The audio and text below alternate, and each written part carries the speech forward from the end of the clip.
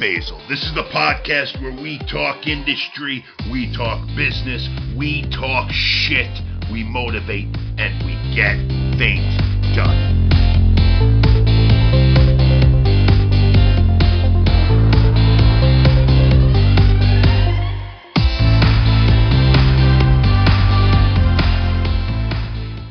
Hey guys, thank you again for tuning into this week's episode of The Rise. I'm your host, Mark Basil. This is episode number 6. Today's episode is going to be part 2 of my interview with actor Mike Massimino. If you have not listened to part 1 last week, please go back, give it a listen. Go back into the archive, select episode number 5, give it a listen. Mike Massimino is a naturally funny son of a bitch, really makes you laugh, has a very contagious laugh to him, great sense of humor, not afraid to make fun of himself. We also talk about his struggle in the industry, getting to where he is today, where his crossroads were, what led him to this amazing business that we choose to be a part of. That was all in episode 5, part 1 of my interview with him. This week's episode, same laughs, same jokes, same humor, except this week we talk a little bit more about his experience on Boardwalk Empire, reflect back on what his expectations were when he first broke into the business, how after his first year he thought he was going to skyrocket to stardom, was hit with a little bit of reality, but in the end ended up doing very, very well for himself because that's the type of talented individual that this man is. We also talk about Marvelous Miss Maisel, how we both auditioned for the same role, and I lost that role out to him, which was definitely the right casting move for the production to make, because after watching him perform that, there's no way that I could have filled his shoes whatsoever. We also get in depth about a mutual mentor of ours, Chaz Palminteri, who we've both had the pleasure of taking class with, learning from, and also getting to know on some sort of level outside of the business. So if you guys are ready to pick up from where we left off last week, and you guys are ready to laugh, and you guys are ready to learn about this crazy, insane business that him and I love so much, make sure you subscribe and download. Tune in, episode number 6, part 2, Mike Massimino. Let's get to it. I love any good acting class. Like, till this day, I'll go take an acting class. If it's a good teacher and a great class, I'm in because I want to stay sharp, and you never know when that big job's going to come. And you want to stay sharp, because if you don't stay sharp, you're going to suck. Just like anything. I mean, you know? and for all, it's like a muscle. You know, would you say like a muscle? Yeah, your brain. It's like a muscle. You got to keep that muscle flexing. Oh, I thought you meant like fucking muscle that you eat. No. I thought you meant like. No. What was I going to say now? No. You got muscles marinara on your brain. I got muscle marinara. Yeah, that reminds me of a funny marinara. story. That reminds me of a funny story in a little bit when we get there. So you got the ball rolling. You book. You know, you start booking work. You book Boardwalk Empire. Yeah, let me just say this. I'll say exactly what happened. When I got my agent, it's the Carson Coker agency, which was affiliated with About Face, which was their commercial department. About Face, yes, I remember them very right. So they're no longer they're About Face is finished. They just finished. Yes. So now it's just Carson Coker. But when Barry signed me, I signed with him all across the board. And About Face, which Genevieve Brewer, who's a great manager now, by the way, Genevieve, big shout out to her, who I love to death. She was the head of the commercial department there. So my first year, Mark, I booked Criminal Intent, a co-star role, little role, and We Own the Night. That was the first year. I also got 2 national commercials. One was for Boar's Head and one was for Sprint. That was my first year. Okay? So it was like, wow. I was like, oh my God, this is great. I thought I was on my way, right? I'm getting catapulted into the stratosphere. The work's not going to stop coming now, right? Well, I didn't get anything for 2 years after. I didn't get anything for 2 years after that. Okay? Oh, God. So, like, you get into it and you expect all this stuff. And I got actor friends of mine who have gotten decent roles in movies and TV, and maybe they got a guest star role in Law and Order, and they sit there and they go, "Oh my God, my life is going to change. I can't believe it. It's finally going to happen." And then it airs, or the movie comes out, and whatever happens, the movie bombs. And I mean, let's face it. You get on television now, you get an episode of this and that and the other thing. And I was just talking to somebody about this last night, another actor, and we were cracking up. I'm on Law and Order tomorrow night. We put it on Facebook, and it's like everybody watches it, but the next day it's done, it's gone. Nobody gives a shit. You know what I mean? Right. Yeah. So you and I, it means the world. All right. I was on Law and Order last night. Great, you know, but I didn't get anything for 2 years after that. And then I started getting stuff again. I mean, that's how like crazy this business could be. You know, so I got it rolling. And then, like I said, when I hit Boardwalk, I probably had about 10 credits behind me. And then Boardwalk came and I got the 4 episodes. And then after that, it all started to come. And, you know, I started getting other episodes here and there. And, you know, and the biggest, the really good break was The Marvelous Mrs. Maisel. Oh, fuck you. Right, yeah. That was the audition. That was the audition that you and I actually, we weren't really friends yet. And no, we weren't. No, we weren't. We had just taken Chaz's class together. That was it. Yep. And you and I went and read for Officer Peluso. Yep. We both read for the same part. Yep. And you got it. I ended up getting it. Yeah. And you know. Yeah. Yeah, I know. I'm reminded every time I watch it, dude. And it's like, but that happened, and I went, and we wow, look nothing alike, man. We look nothing alike. No, it was different. Yeah, how we both were submitted for that and got called in blows my mind, but. Well, it doesn't blow my mind because I could see you as that too. Like I said, they look for all different. No, I mean you are by far a much better cast for that role. You really are. I mean that role was custom made for you, like that. You know, well, you're very kind to say that. I appreciate your kind words on that, but I mean, I can see you playing that role as well.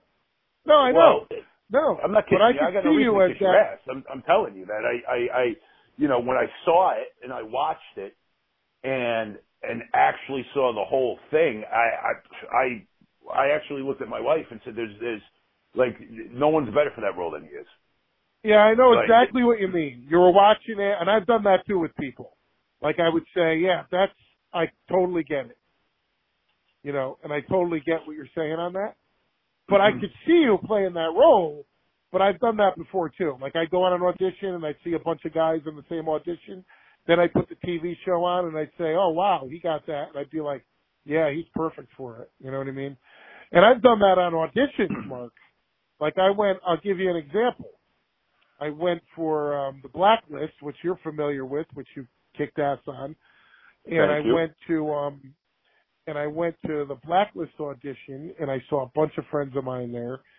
And there was this one guy who was a great actor. His name is James Saccone, and he got the part. But when I got there, I saw James, and I looked at him, and I said, "You're going to get this." Like, before I even went in, I knew he was going to get it because he was perfect for it.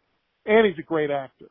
But I know exactly what you mean because when I watched it, I'm going, you see, I knew it. He's perfect for it. He was perfect for that world that they were, you know, that his character was positioned in, and James just was perfect. What is perfect for it? So I definitely get what you mean by that. Could I have seen you getting the role? Absolutely. I mean, they called you in. They wouldn't have called you in if they didn't. I might have been able to carry that role physically. Yeah. But comedically, no way. There's no way that I would have been able to fulfill the comedic obligations for that role. Zero. None. I wouldn't have been comfortable enough. It wouldn't have happened. It wouldn't have happened. Like, I know what my limitations are as an actor, and there's no way I would have. That's why I never booked comedy. Never. I went out for Kimmy Schmidt 5 times. Now, granted, they kept calling me back in 5 times because, you know, I have a very unique look. So physically I look like the part. But I'm telling you, like, comedically, to hit that fucking comedic timing at the exact second that it needs to be hit in order to make that punchline push through, like, I can't. I'm not comfortable like that.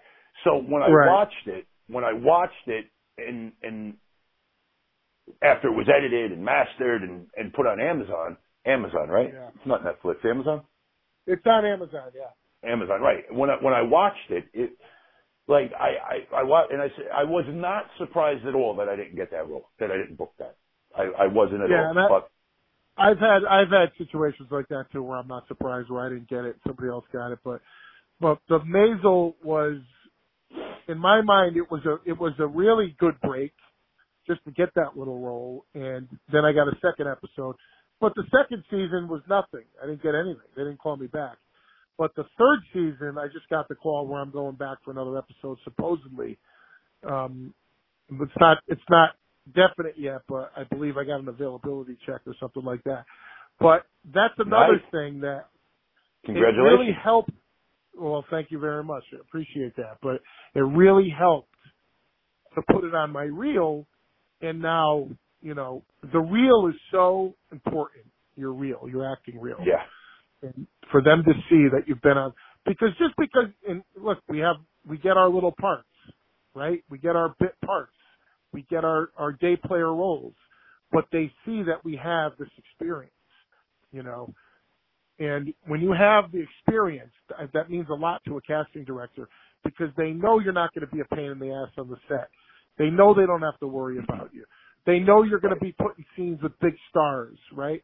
And you're not going to act up. When you establish that reputation, you're going to get hired again and again and again. You know, absolutely. I truly believe that. Work begets work, and that's at the end of the day, that's what it is. I mean, you know, work begets work, and I think that in some cases, work begets work more than networking gets work. Right. In some cases, not all cases, but some cases. And listen, and there's certain things you get that aren't going to do things for you that thought it would do for you. You know what I mean? There's certain roles, like I said, I have actor friends of mine who thought their lives were going to be changed because they booked this, that, and the other thing, and after it aired, it's done. It's forgotten about. But it's on the reel, and that's what I mean by success, by getting called in and still getting called in. To me, that's successful, right? Yeah. I'm not living on Rodeo Drive or Hollywood in a big mansion, and my name is not above any movie titles. It may never be that way. I may never get my name put above anything. But I love doing this so much. That's what I mean by my standard for being successful. You know, some schmuck could say, you're not successful. You've been on this, that, and the other thing. You had a small role. Nobody even knows who the fuck you are. Well, look here, fuckface. To me, I'm successful by my standards. And I'm happy being, you know what I'm saying, Mark? You know what I mean? You know those people. You know those people are. They like to come and you know, try to, you know, downgrade your success. In my eyes, I'm successful.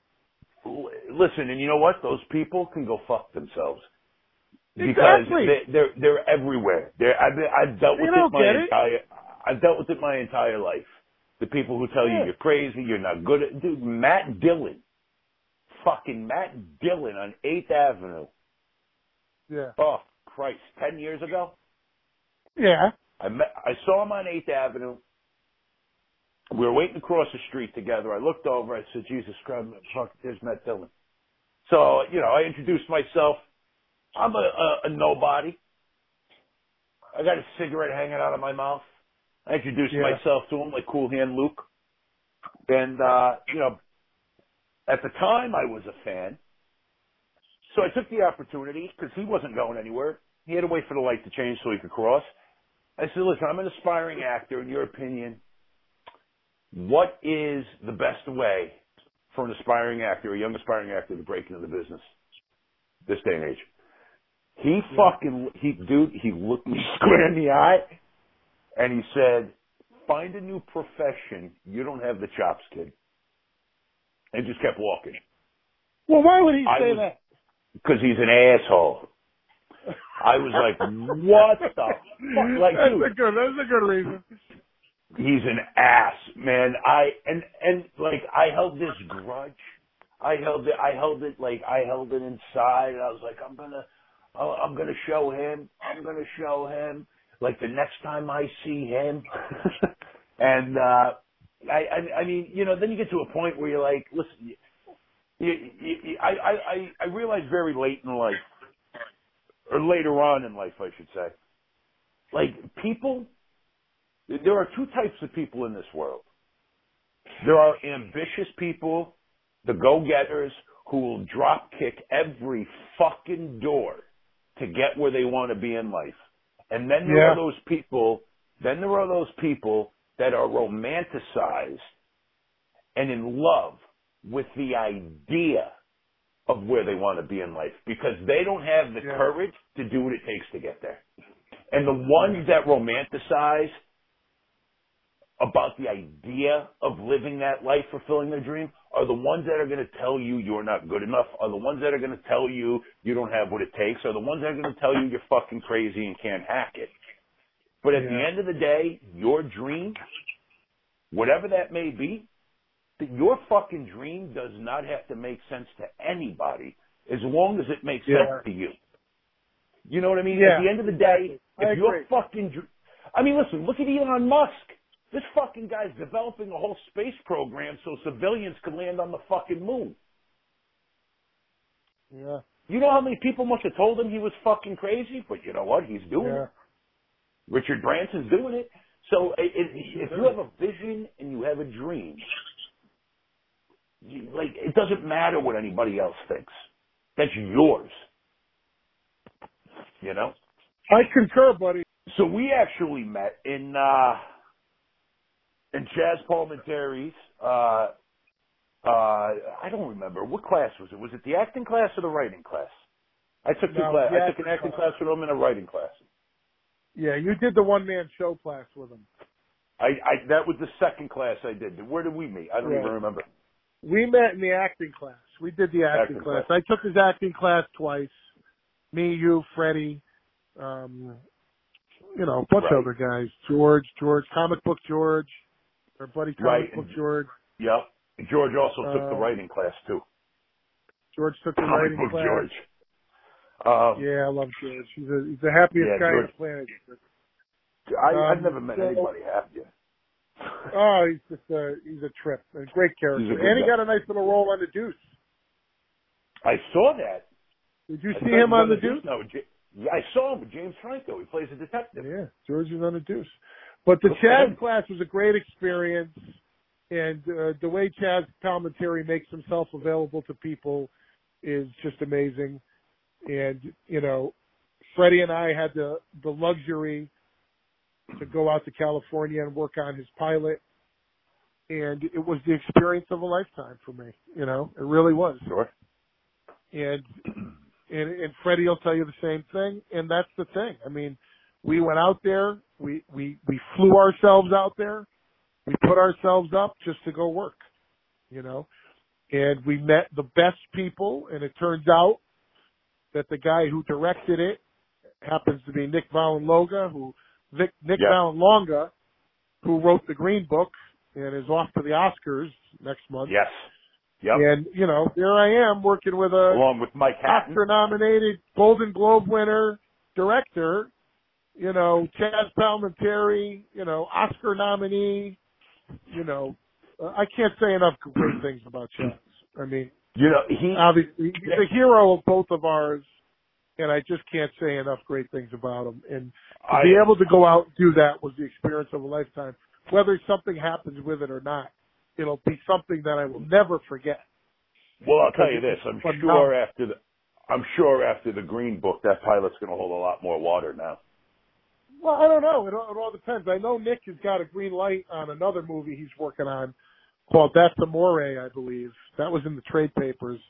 That's I don't know what it is. I have no idea what it is, but that's going to be shooting, I think, in September.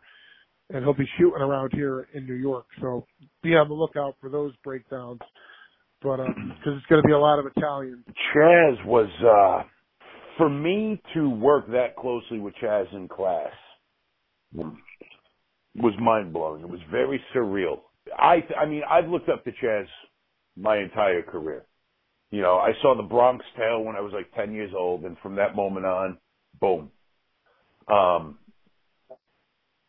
And to be able to work that closely with him, you know what I think he did, Mark? He gave us a great perspective of oh, the business. God, yeah.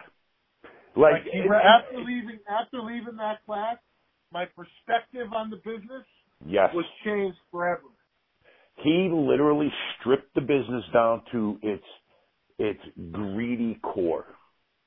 Yeah, that's exactly what he did, and I think he gave everybody a whole new, honest perspective. You know, he took all the glitz and the glamour and the fame and the fortune away, and he really stripped it down to its core of what it really truly is.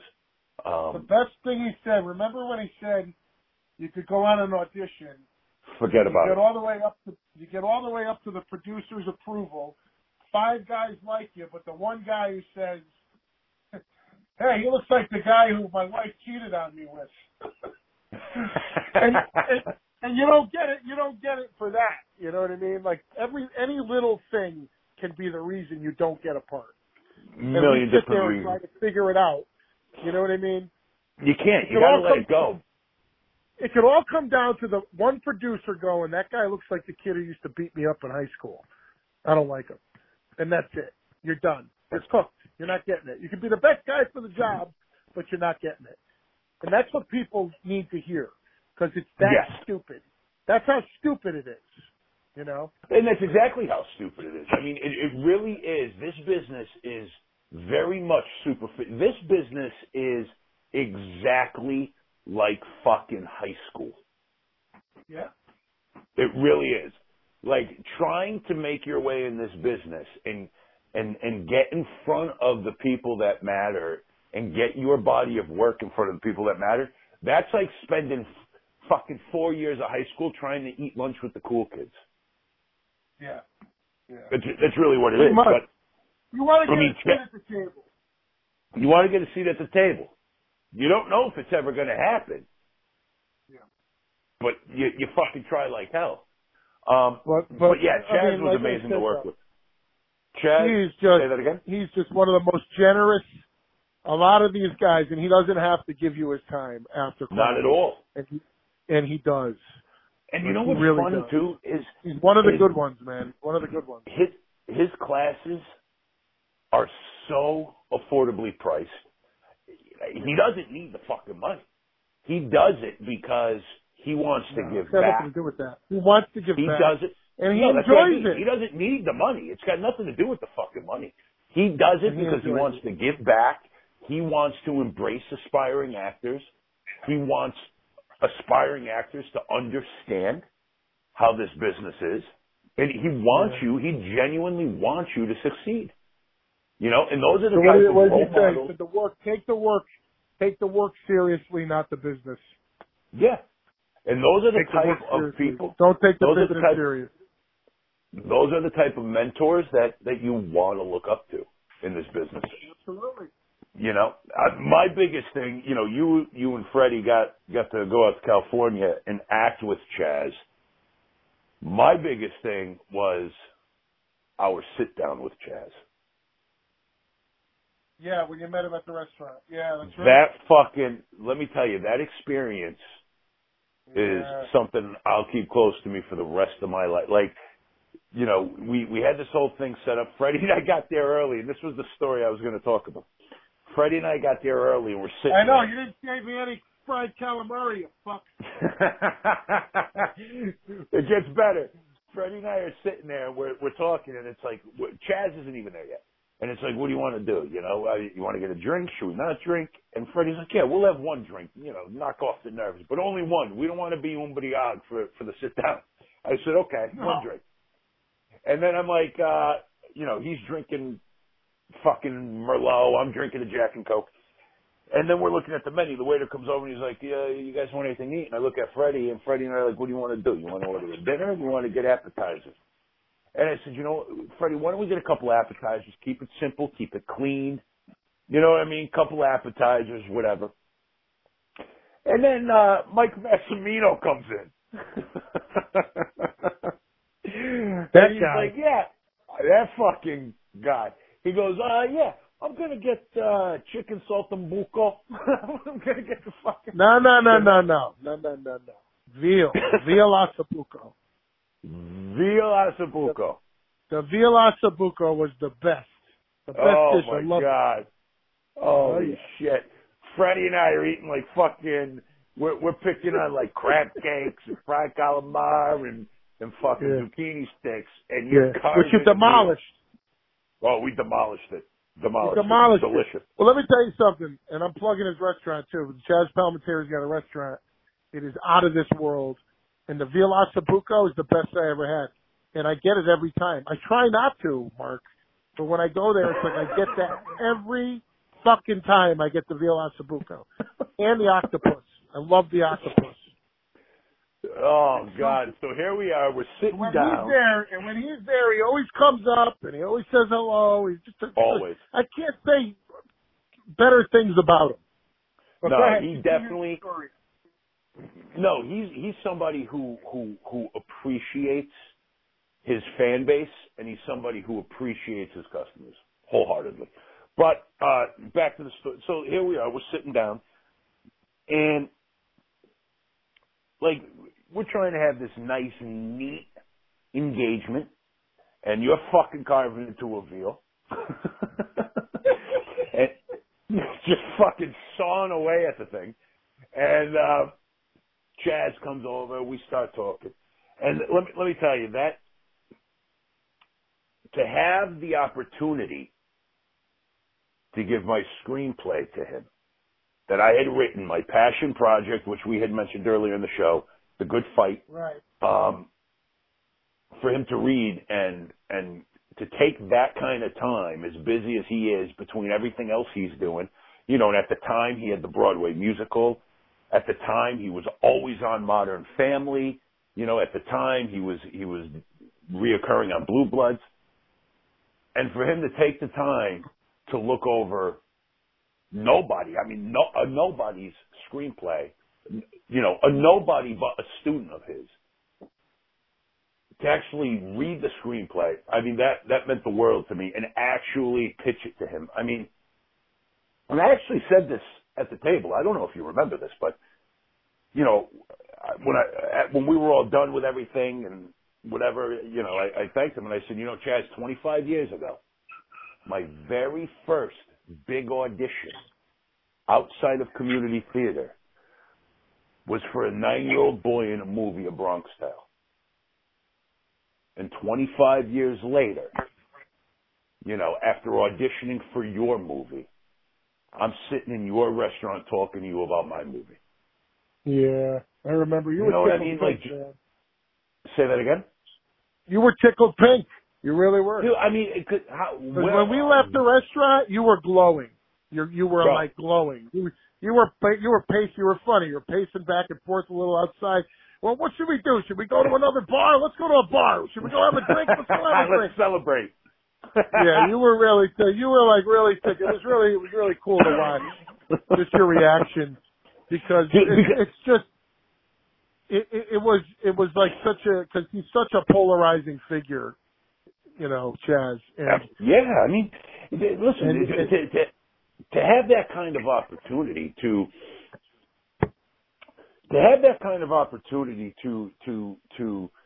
sit across from somebody you've looked up to in the industry, especially this industry, dude, and really talk about something that's meaningful to you because you've created it and have that person you've looked up to your entire life in the business, not just because of their screen presence, but because they're a brilliant writer, they're a brilliant director, because of their own life story. That's what makes them brilliant. And to be able to sit across from them and have their undivided attention. Like, listen, he could have said, yeah, go fuck yourself. I don't got time, or, you know, I don't have the time, or what, but he didn't, you know, and I'm sure out of all his students, I'm sure there were a handful of students who took that class because they thought in the back of their mind, oh, I'm going to cozy up to Chaz. You know, whereas we took that class because we saw it as an opportunity to better ourselves at our craft. I'm sure some people thought it was a shortcut to get somewhere. But just to be able to have that, to be afforded that kind of opportunity, like I meant, couldn't meant believe the he world. was offering it. I could not believe he was doing a class. Apparently, well, he's done a few. I was like, oh my God, Chaz is doing a class. This is fucking great. Yeah, I wouldn't have missed it for the world. The minute I saw it, I jumped for on the it. world, man. And anybody out there who has not seen the one-man show of his film, A Bronx Tale, needs to go see it. To watch him on stage portray, what is 17 characters or something like that? Yeah, amazing. Unbelievable. Like, I've seen it 3 times. I saw it on Broadway. I saw it in Yonkers. I've seen it at the Mohegan Sun. Oh no, I didn't make the Mohegan Sun show, but I saw him do it in Georgetown, Connecticut. It's unbelievable. It's different every time too. It's the same story, but you got to watch him do it. Especially for people who are interested in one-man shows. That's a one-man show that you'll never forget. If you're a fan of the movie A Bronx Tale, if you're a fan of Chaz Palminteri, you got to go see it. I mean, it's not even about one man, because you forget. Like, it totally leaves your mind that you're watching a one-man show. Like, that's how much he reaches out and grabs you and pulls you in. Yeah, absolutely. You totally forget it's just him on stage, you know? And he's so kind and generous. He's so kind and generous. Absolutely. So, I unfortunately didn't get to go see the musical on Broadway, but I know you did, and Freddie and George and John did.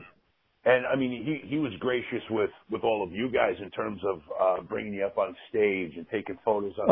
He brought my whole family. I had 13 people with me.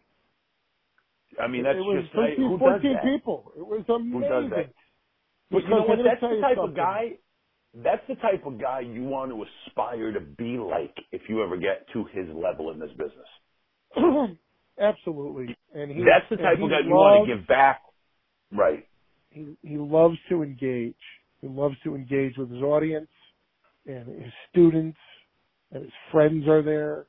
And, you know, I mean, why else, you know, if you have that level of success, and he embraces it in the right way. He doesn't use it for his ego. He embraces it for you and for him and for his family. You know, I don't know if you ever met his kids. I met his son Dante. No, I never met his kid. The kid's a gentleman. Dante's a gentleman. He's a great guitar player. He's a great singer. He plays out in New York City, and he's also an actor. And I got the pleasure to meet him, and I've met him a few times. I've actually seen him at an audition. He was auditioning for something else. And he actually helped me read my lines before my audition. And, and he learned, but that's a gracious kid, you know, and he learned from his dad, and that's how his dad is. And it's just amazing. Every celebrity to reach that status should act like him. Everybody should learn from Chaz Palminteri. He's a class act, top shelf guy, salt of the earth. And that's coming straight from the heart. That's not coming from anywhere but my heart. Great guy. Oh, I agree with you. 100%. He's class act. Just like you, Mark Basil. You're a great guy. Oh! I appreciate you including me in your projects.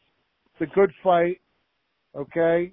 And, you know, I know they're going to get made. I know you're doing your best quality work. I know you're working hard. And I appreciate you including me in it. And I'm happy to to collaborate with you in any way we can and to help you out in any way I can. You know that.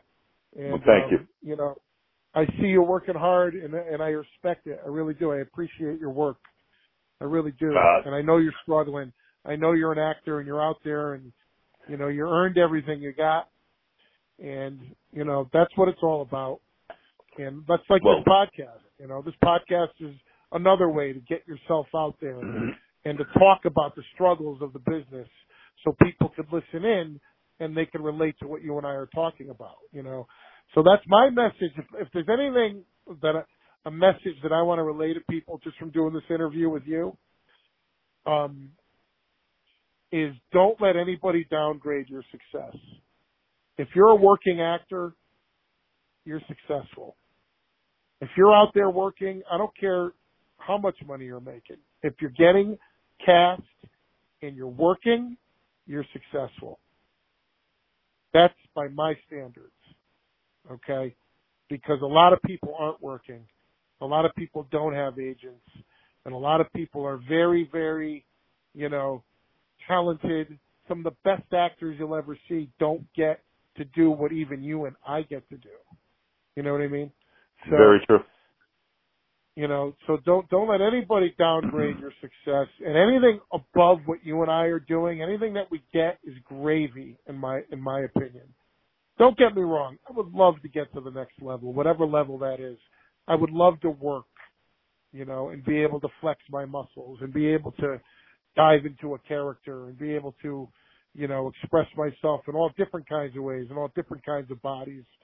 But, you know, to do what I'm doing right now, to get the blue collar guy, the day player roles, every now and then I'll get a weekly contract. That's success. I make my fucking insurance, dude. I make my insurance. I've been making my insurance the last 5 years. That's successful to me. You know, and that right there is an accomplishment. I got my insurance through the Screen Actors Guild last year, and let me tell you, the threshold. I mean, you know this. You've had your insurance for the last few years through SAG, and the financial threshold that you have to pass in order to even be considered is outrageous.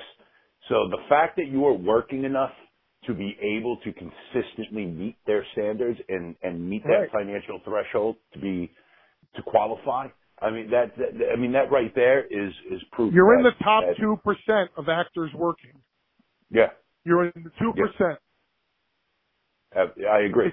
I agree. It's an outrageous statistic, but that's what it is. You're in the 2% of actors working. So, well, I want to thank you for being a part of this show, Mike, and for coming on and telling us a little bit about you and the struggle and you know, reminiscing and I want to thank you more so for having my back and always being willing to dive headfirst into anything that I create or write or develop. You know, we're very fortunate to kind of be in the inner circle that we're in and surround ourselves with very like-minded people, as you mentioned earlier on in the show.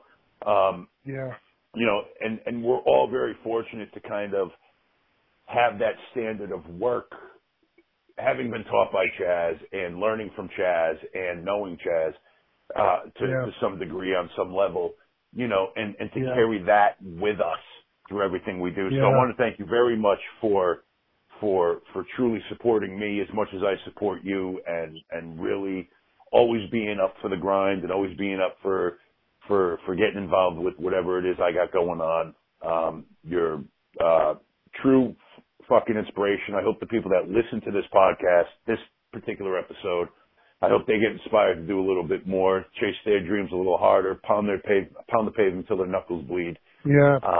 Really go after it, because there's no other way to live your life. Like, you know, you got one life, live your best life. It is, yeah, I totally agree, and it's worth it. If you love doing this and you're in a position where you can do it, a lot of people aren't in positions where they can do it for as long as we've been doing it for, you know, there's a million different reasons, but if you're out there doing it, you know, and you get to that point where you're like, I can't take it anymore, and then you still bounce back and go do it. you know you're doing the right thing and you're in the right business, you know. Yeah. And I mean, and just don't give up. My advice: don't give up. Keep going for the dream. You know, just keep going for the dream. And if you're a writer, like you are, you wear many different hats. So keep writing, keep erasing, keep rewriting, do whatever it is you got to do. And, you know, keep at it. And, you know, it's going to, and I don't want to sit here and say it's going to happen. I want to say it's happening. Okay? It's happening, you know, and that's it. You're acting, you're writing, you're in the game. So in my eyes, you're a success. Other people may disagree with me, but fuck them. You know, that's the way I look at it. And it's a pleasure. It's a pleasure to be your friend and one of your peers. And I can't wait to get on your next project and many more after that. I think that you and I are we're gonna definitely progress in this business. You know, Were you just going to say procreate? Were you just going to say procreate? No. Procreate. God, even if, oh my God. I would never procreate with you. Are you kidding me? What an ugly baby that would be. Oh, mink you. No, but mink you. So, but no, to progress to whatever level it is we get to, I think we're going to get there. And I think, and we're just one job away from, you know, that one job, you know, and if we're not, we'll get another job and we'll do that job to our best ability. But you know what? You said it right there. You just said it right there. We're one job away from the next job. And that's exactly it. We're one job away from the next job. You take it one job at a time. The next job may not be your series regular on your hit show, but it'll be another job and it'll go towards your insurance. You know what I mean? Quick, last year, my wife and I, we were in Maine, and I brought my Fire Stick. We were watching Power, and we're watching reruns. Yeah. Like we were watching, you know, back seasons. And all of a sudden, there's Mikey Massimino. Oh. I looked at my wife. I said, that's Mike Massimino. And she was like, Mike? Like, your friend Mike? I said, yeah. She's like, did you know he was on Power? I said, no. I think you obviously filmed that before we became friends, but because I would have known about it. You know, one of the funnest things about being in this business is having people call you when they see you on TV. I still get it today. Yeah. I mean, it's very fun, and that's not coming from an egotistical. No, that's coming from wow. That's really cool. You know, it's like, and really it may fun. sound like that to people on the outside, but no, it's not egotistical. Like I still get people that reach out to me happy. It makes you feel good. It makes you feel good. And it's a little part of the reason why you do it. Absolutely, of course it does. People saw your work, and they call you up and they say, it's like We Own the Night. They've been playing We Own the Night like crazy lately. I get more calls for, you know what I get more calls for, and I had the smallest part on it? Orange is the New Black. I had a walk-on scene with a couple of lines, but that show was so big that I got more calls on that. Like, people thought, I just saw Mike on Orange is the New Black. And I was on it for maybe a minute. Like, it was one of those day player roles. But I got more phone calls on that show. I was at Boardwalk for 4 episodes. You know what I mean? You know, just, I couldn't believe it. Because it was that's the impact of a hit show. You know? Yeah, I mean, listen, Happy, you know, when season two just launched, I think in December or January, and when season 2 launched, season 1 went on Netflix. So now that it's on Netflix, I get all these text messages, you know, people I used to, or Facebook messages, people I used to go to high school with, or people I used to work with, or people I have worked with in the industry that I keep in touch with. And it's, I didn't know you did Happy. I didn't know you did Happy. There's people I haven't talked to in 10 years that find me on Facebook and leave me a Facebook message about Happy. And it was a cool scene. Like the thing you did on Happy, scene. it was a very, very Great cool scene. scene. You know? It was and then, absolute. but, you know, it's like, Now it's over. We know it's over. That's our last gig. Our last gig is over. We got to get another gig. You got to get another gig. Got to keep grinding. You got to get that other gig.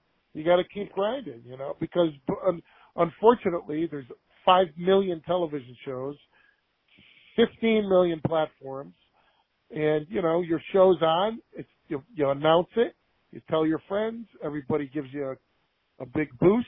We saw it. We loved it. Great. But the next day, it's forgotten about. It's over. So until the next one.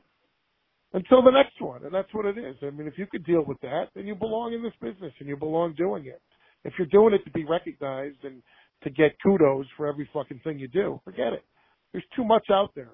Even actors who have got big roles and are series regulars in shows, nobody knows who they are. You know what I mean? Nobody knows who actors are anymore. I couldn't tell you. I watch a ton of shows. I couldn't tell you the actors' names. They're doing it because they love it. It's the love of it, So anyway, Mark, this has been a real pleasure. How many credits do you have? How many credits do you have? I have 46 credits. What was your favorite? Oh wow. My favorite gig, which was the funnest to do? Yeah, what was your most favorite? You know what was one of the funniest couple of days of my life? Was working on Mr. Popper's Penguins with Jim Carrey. And sitting there watching him do the comedic genius things that he does for 2 days. Oh. That was the funnest gig. Besides, I just did a gig last summer with James DeMarco. And the name of the movie is going to be, I can't really say anything else about it, but when you see it, you're gonna crack up. Right now, the name of the movie is Once Upon a Time on Staten Island, and it's with Bobby Cannavale and Frank Grillo, and Method Man's in it. And I was on set with all these guys, and I played one of Bobby Cannavale's guys. And that was, next to Mr. Popper's Penguins, this was the funnest gig. And you're going to know why when you see it. I can't tell you anything else about it. Okay. But all I can tell you is when you see the movie, you're going to call me up and say, you're a fucking real lunatic. That's what you're going to tell me. Was it more But I'm going to tell you. Go ahead. Go ahead. No, it was a blast. It was a blast. When you have, first of all, James DeMarco, probably one of the best directors I've ever worked with because he gives you all the freedom in the world to do whatever it is you want. Even the audition for that movie was fun with him. And it was one of the best experiences so far.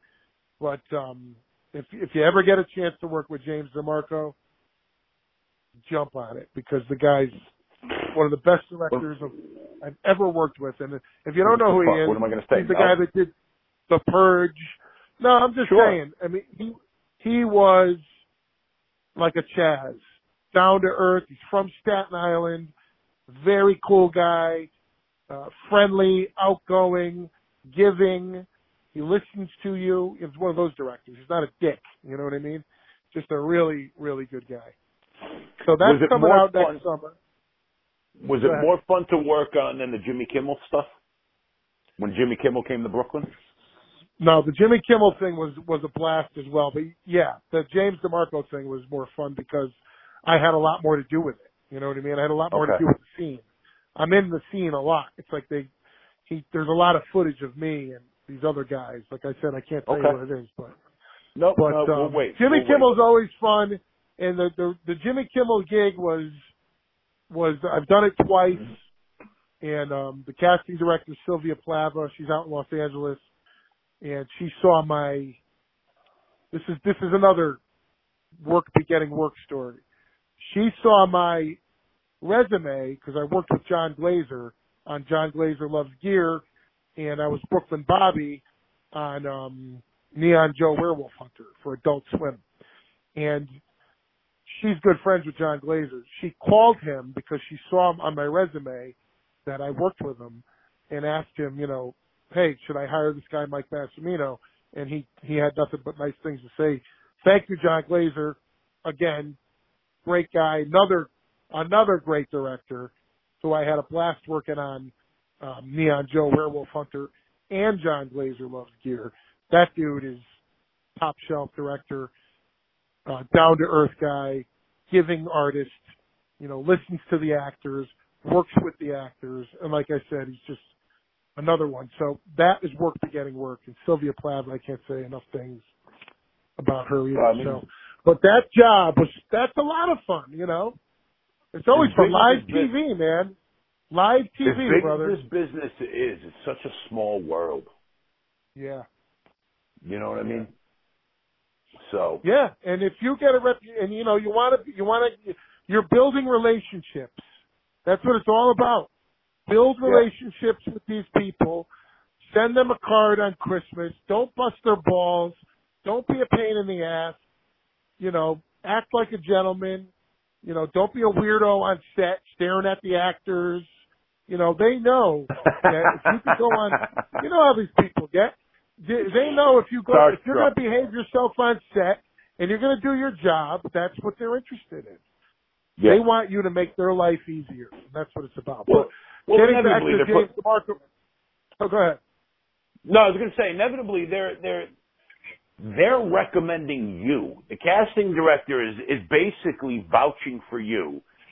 Yeah. You know what I mean? Saying, this person's perfect for the role. And they are the one that are bringing you to the decision makers of that television show or that film or that project. So if they're going to vouch for you, then you better fucking be professional. You better be professional and you better go do a good job. Absolutely. But, just for him to tell her that, but it's because I worked with him that I got that gig. You know what I mean? I mean, it's basically that's how it works. Work begets work. And, she came back and then she was coming back. They come back every year. So I shot her an email. Hey, I'm going to, if you need somebody, and, that's how it happens. You stay in touch with people. You establish good relationships.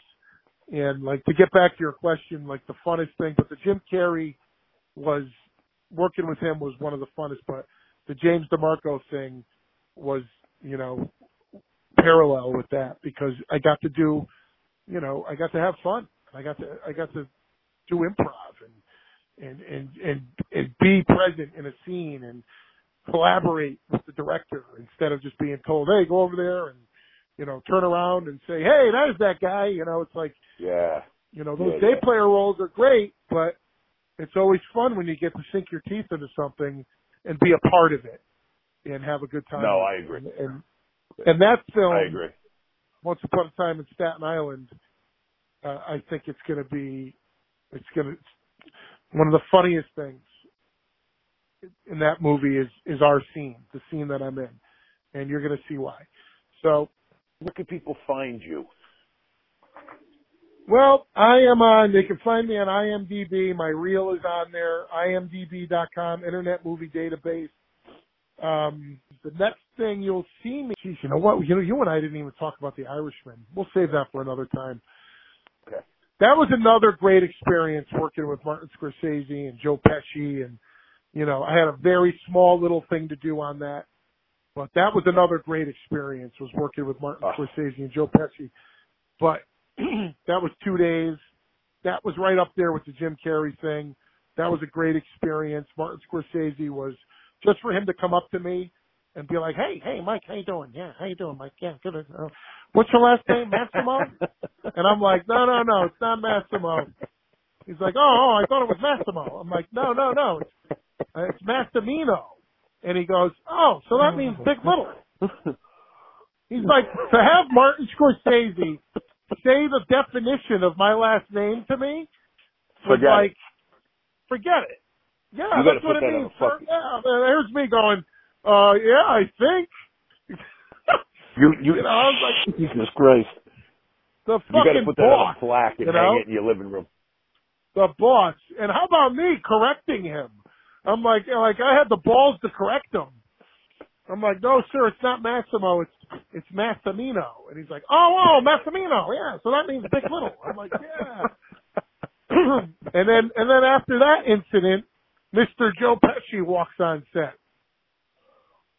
And what an experience that was. I didn't get to meet De Niro or Pacino, but to be on set and to watch Joe Pesci and Martin Scorsese collaborating and talking, just to be there was just like, oh my God, it was like unbelievable.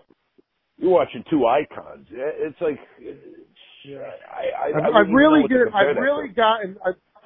been very, you know where I've been very lucky is just to get on the sets that I've gotten on. You know? Absorb. Just to observe and absorb all that experience. So I have a lot of experience, and I've gotten to really work on a lot of great sets with a lot of great people, and like that's what I'm grateful for. You know, did I get a big part in The Irishman? No, not at all. I'm in a voiceover scene. I didn't get this part I read for, but what they did is they basically called in actors to do like basically these extra roles. We all got scale, but they're more than extra roles, but you know what I'm talking about. Sure, yeah. They wanted actors there. They wanted people there that knew what they were doing, that have been on sets and right. And they didn't want Joe I can honestly sit here. I can honestly say to you, without lying, that I got directed by Martin Scorsese, and I did. I think that's every actor's dream, to be honest with you. That is every actor's dream. And it was for a couple of seconds, you know, and it was 2 takes, and he came up to me twice, and he said, "Oh, that's great. All right, now just do this and do that." And I'm like pinching myself. I'm like, what, is this fucking for real right now? Did Marty just come up to me and tell me to do something on a set? Like, that's like one of my lifelong dreams was to get to that point. Just to get to on a set. And you did it, man. And you did it. And you did it with hard work, and you did it with perseverance. Yeah. And to me, you fucking did it. And nobody could take that away from you. Yeah. By my standards, I'm a success. Absolutely. I would agree with that. And I'm going to keep going and keep going. So I don't want to do anything else. I'm going to keep going. I'll probably drop on a movie set. So there's no wait. With a piece of veal at the end of your fork. Yeah. Well, that's me. I'm a big piece of fucking veal. So we're gonna have. You know what? Now we're talking about we're due to go to the restaurant and have some veal. Perfect, man. I appreciate your time. Thank you, Mike. All right, buddy. We'll see you soon. Let's get together. I want to go eat. All right, bro. Be good. Veal Atabuco! Veal Atabuco! All right, guys, that's going to do it for this week's episode of The Rise. I want to thank my guest this week and last week, Mike Massimino, very talented actor, very funny individual, guys. I encourage you to go on IMDb, look him up. This guy has 40-plus film and television credits, some of which are going to blow your mind. Guarantee you've probably seen him on the screen before. You just wasn't sure it was the one and only Mike Massimino. So thank you, Mike, very much for being on the show. Very lucky to have you in my inner circle. Very lucky to call you a friend. Thank you for your time. It is much appreciated. Everybody, you can follow Mike Massimino on Instagram, the good old IG, at actor Mike Massimino. That's at actor Mike Massimino. You can look him up on IMDb as well if you'd like. You can also find him on Facebook simply by searching Mike Massimino. All right, guys, I want to thank everybody once again for tuning in. Our listenership and following each and every week does grow. The show does get better as each week progresses. Very excited to see where this podcast is going to lead us. So if you have not done so already, make sure that you subscribe and download, because you don't want to miss a single episode. Guys, looking forward to bringing you next week's episode where we talk about opportunity and how you shouldn't let a single moment pass you by, because you never know if that moment's going to come around a second time in life again.